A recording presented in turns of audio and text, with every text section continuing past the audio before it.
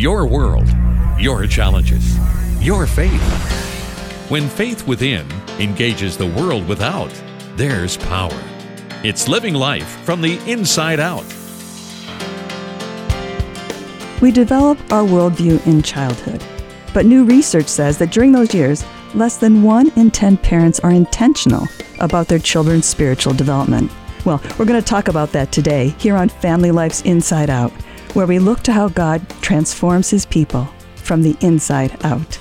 I'm Martha Manikas Foster, and my guest is Dr. George Barna, professor at Arizona Christian University and director of research at its Cultural Research Center. His years of research and writing have made him a household name. His newest book is titled Raising Spiritual Champions.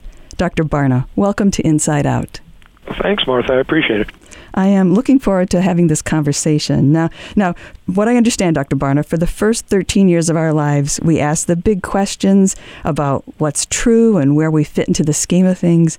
And then for most of us, we spend the rest of our lives building on those answers, using what we've learned as the foundation for everything else. So your research finds that during those pivotal years, those 13 years, an overwhelming number of parents, even parents who believe in Jesus, are not sharing with their children the central role Christ plays in interpreting the world.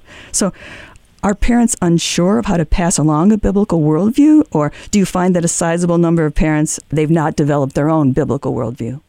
Yeah, it's a combination of things. I mean, as you allude to, a large proportion, a huge majority of parents do not have a biblical worldview.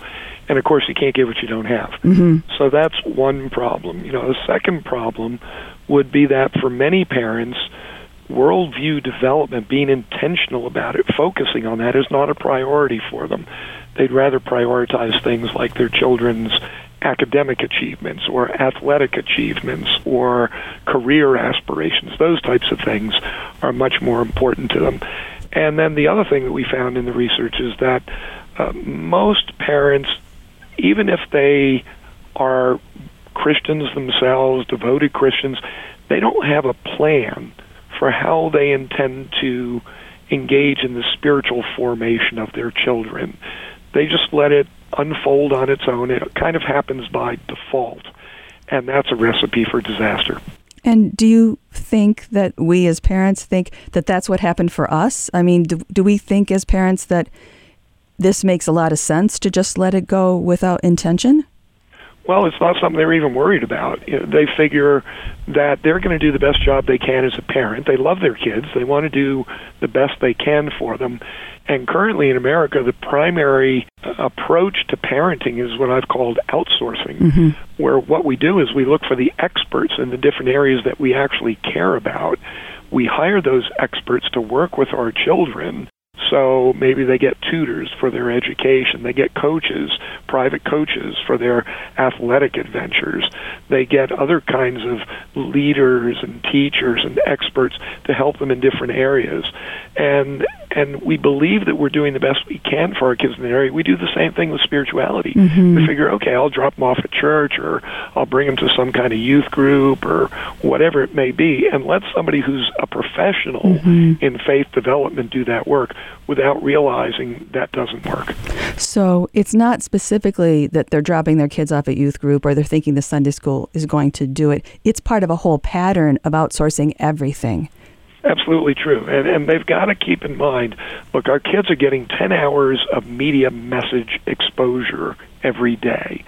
And compare that to the maybe 1 hour a week they might get at a youth group, where most of that is devoted to games and crafts and relationships, and none of that's bad, but they're not getting much in terms of direct spiritual formation. And that's why it's so important for the parents to recognize that God gave them that primary responsibility. He gave them the children, and the parents' job, their most important job in life, is to make sure those children become disciples of Jesus. So was there a time when parents were more effective in passing on a belief in, the absolute truth of the Bible? Or could it have been that cultural Christianity, a cultural preference for Christianity in the past, made it easier for children to go in that direction without the parents doing more work than they're doing now? Yeah, I think there's a danger in romanticizing the past when it comes to America's faith. where we tend to look to the quote-unquote old days Mm-hmm. and say, it was so much better then. Mm-hmm. I mean, there were a lot of spiritual problems, a lot of spiritual deficiencies 50, 80, 100, 200 years ago in America. Now, was there greater focus on spirituality? Yes. Mm-hmm. Did the family play a bigger role in that? Yes. Mm-hmm. Was the church doing a better job of preparing and equipping parents for that job? Yes. So we definitely have seen a decline over the course of time, but it was never perfect. It's always been far from perfect. Could we be doing a better job? Yes, we could. Mm-hmm. Today, the culture influences the church more than the church influences the culture, so we've got to turn that around. Let me take just a moment to reset for those just starting to listen, because I want to get back to that. If you are just joining us, you're listening to Inside Out on Family Life. I'm talking today with Dr. George Barna, professor and director of research at the Cultural Research Center at Arizona Christian University. Dr. Barna, what are the results of your research, what you're talking about in your newest book? What are the results of parents not making a point of nurturing their children's worldview? Well, in essence, everybody has a worldview. Mm-hmm. You need a worldview to get through the day. So the reality is, yes, a person's worldview starts developing in the 15 to 18-month window. It's fully developed by the age of 13 in most cases. And so it's during that 12-year formative stage that a worldview develops. So children are going to develop a worldview whether their parents are involved in it or not. That is a vacuum that has to be filled. Mm-hmm. And the way it gets filled is by kids trying to figure out how the world works, who they are, where they fit into the world, what kind of life they want, how they can make a difference. All the big questions of life, they start answering very young. And so as they go through that, a number of people, a number of institutions, a number of entities have influence on the thinking of children as they're developing that worldview. But because of the way it happens right now, it's really a by default process. And so children are exposed to many different worldviews. There's the biblical worldview, but more than that, they're exposed to worldviews like secular humanism, postmodernism, Mm-hmm. Eastern mysticism, Marxism, and so forth. And so every day, children are getting messages based on these different worldviews. And it's up to the child to make the choice Mm-hmm. without their parents being there to help guide them. They're just doing the best they can to make sense of it all. Mm-hmm. And so they tend to take those elements of each different worldview that make them happy or that make sense to them or that solve a problem in the moment Mm-hmm. or that seem most popular. Those are the kinds of reasons they have, as opposed to saying, but which one is true? Which one is right? That's not in the mentality of children during this time of their life. And so they wind up embracing a worldview that we call syncretism, Mm-hmm. which means it's no pure worldview of any type. All we're doing is picking and choosing elements from many different worldviews, putting them together into a customized blend that we believe serves us well, or at least it fits comfortably, and then that's the worldview that they move forward with. And the worldviews don't come at a child or at any of us with a label on them, right? No, of course not. So your Yeah. teacher may say this and this and this, and she doesn't, you don't have a little thought bubble out there that you see that says this is from nihilism or this is from whatever the worldview is. So yes, it would be much easier to come up with this blending if you don't have someone intentionally guiding and helping you discuss it at the end of the day when you come home over supper or something like that. And to be honest, that's the biggest danger of all of the media consumption of our children, Mm-hmm. is every media vehicle that they're exposed to is conveying worldview message after message after message during the course of a movie, Mm-hmm. a television show, a streamed video, a song that they listen to, a book they read, a video game they play. All of these things and all the other media they're exposed to are conveying worldview messages. Our kids don't know it. Mm-hmm. They don't Right. think about it that way. They think, oh, gee, I'm being entertained. Mm-hmm. Oh, I'm learning something. Oh, I'm enjoying this.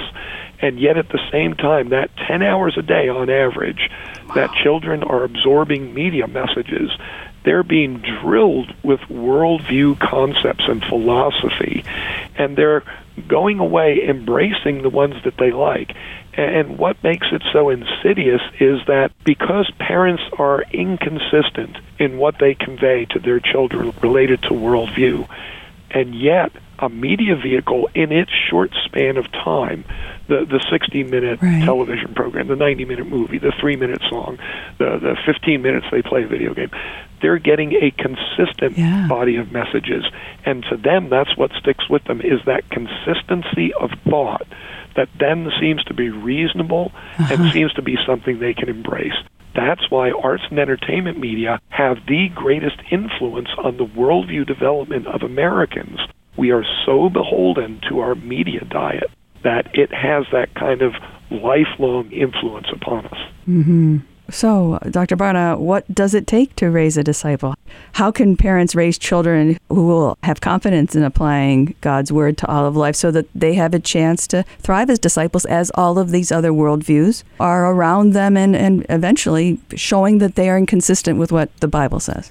Yeah, it's a great question, Martha, and it's really the key here. And I spend the middle 4 chapters of Raising Spiritual Champions talking specifically about that. I think based on our research, what we discovered is there are 4 things that parents need to do to be intentional disciple makers with their children. You know, the first of those is to look at their identity, to recognize that God gave them these children to raise up, to be disciples. And so they have to, first of all, recognize that as parents, they need to be disciple makers.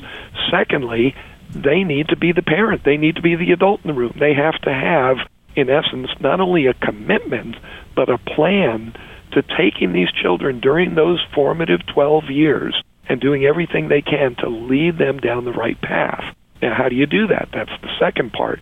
And that's knowing what beliefs you want your children to be exposed to and to embrace. Why? Because we do what we believe. In essence, your worldview is based on your beliefs that then gets translated into behavior. And the only way that you can be Christ-like is to think like Jesus so that you can live like Jesus. So beliefs are the starting point in this intentional process. And in the chapter on this, I talk about the 7 cornerstones of a biblical worldview, which are 7 very simple biblical beliefs that are critically important to embrace as a foundation for how you can begin to develop that biblical worldview. But then the next chapter I talk about, but, you know, if you only have the beliefs, I mean, Satan understands all these things, but he's not a disciple of Jesus. So it's got to be more than beliefs. Yeah, it is. You have to convert those into behavior. That's where the rubber meets the road. And so for parents, the bottom line here is your kids are watching you. They're listening to you, and then they're watching you. And the reason why they don't follow you, what we learned in the research, is kids don't trust their parents anymore because their parents say one thing and do another. And so as kids are sitting there trying to figure out all these worldview issues, their philosophy of life, in essence, they come to the conclusion, look, my parents say one thing and do another. I guess they're as confused as I am. So they must not have the answers. I've got to look for somebody or some group of people that has the answers. That's why they turn to the media, because it's always available and it's always consistent in ways that their parents are not. And so, you know, you want to get to your kids, model the beliefs that you're trying to teach them. When they see you live it out, then they're going to say, okay, I see it. It works. My parents believe it. That's good enough for me. I'm going to run with it. And then the final chapter in that section I talk about, but that's still not enough as a parent. You may try hard, but is it working? You don't know unless you measure it. So you've always got to self-evaluate. You get evaluated in every other aspect of your life. When you go to work, you're evaluated. When you play on a ball team, they have your statistics. They're evaluating you. I mean, wherever it is that you are, you're being evaluated. Why is it that you think, as a parent, the single most important job you will ever do in your life, that there's no need to evaluate how you're doing? You've got to. And so in that chapter, I talk about what can you do to evaluate. You don't have to be like me and do surveys. Okay? I mean, you know, discipleship is a relationship. And so you evaluate what's going on through that deepening, close, intimate, personal relationship that you have with your children. That's how you're going to be able to measure what's going on. And it sounds like there's a lot of time on our knees, because we're not just praying about the direction of our children. We need to be praying about God's Holy Spirit transforming us to be the people who not only believe in theory, but believe in practice.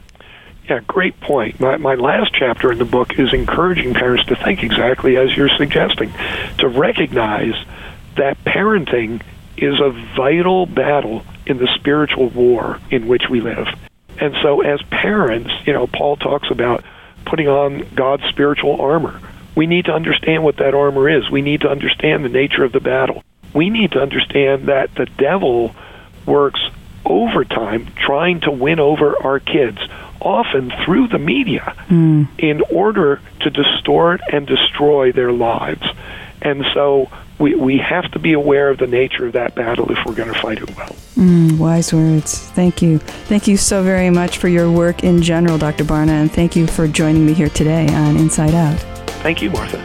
My guest has been professor and researcher Dr. George Barna, whose newest book is titled Raising Spiritual Champions. Learn more about the work of the Cultural Research Center by going to arizonachristian.edu. That's arizonachristian altogether.edu. I'm Martha Manikas Foster with Inside Out on Family Life.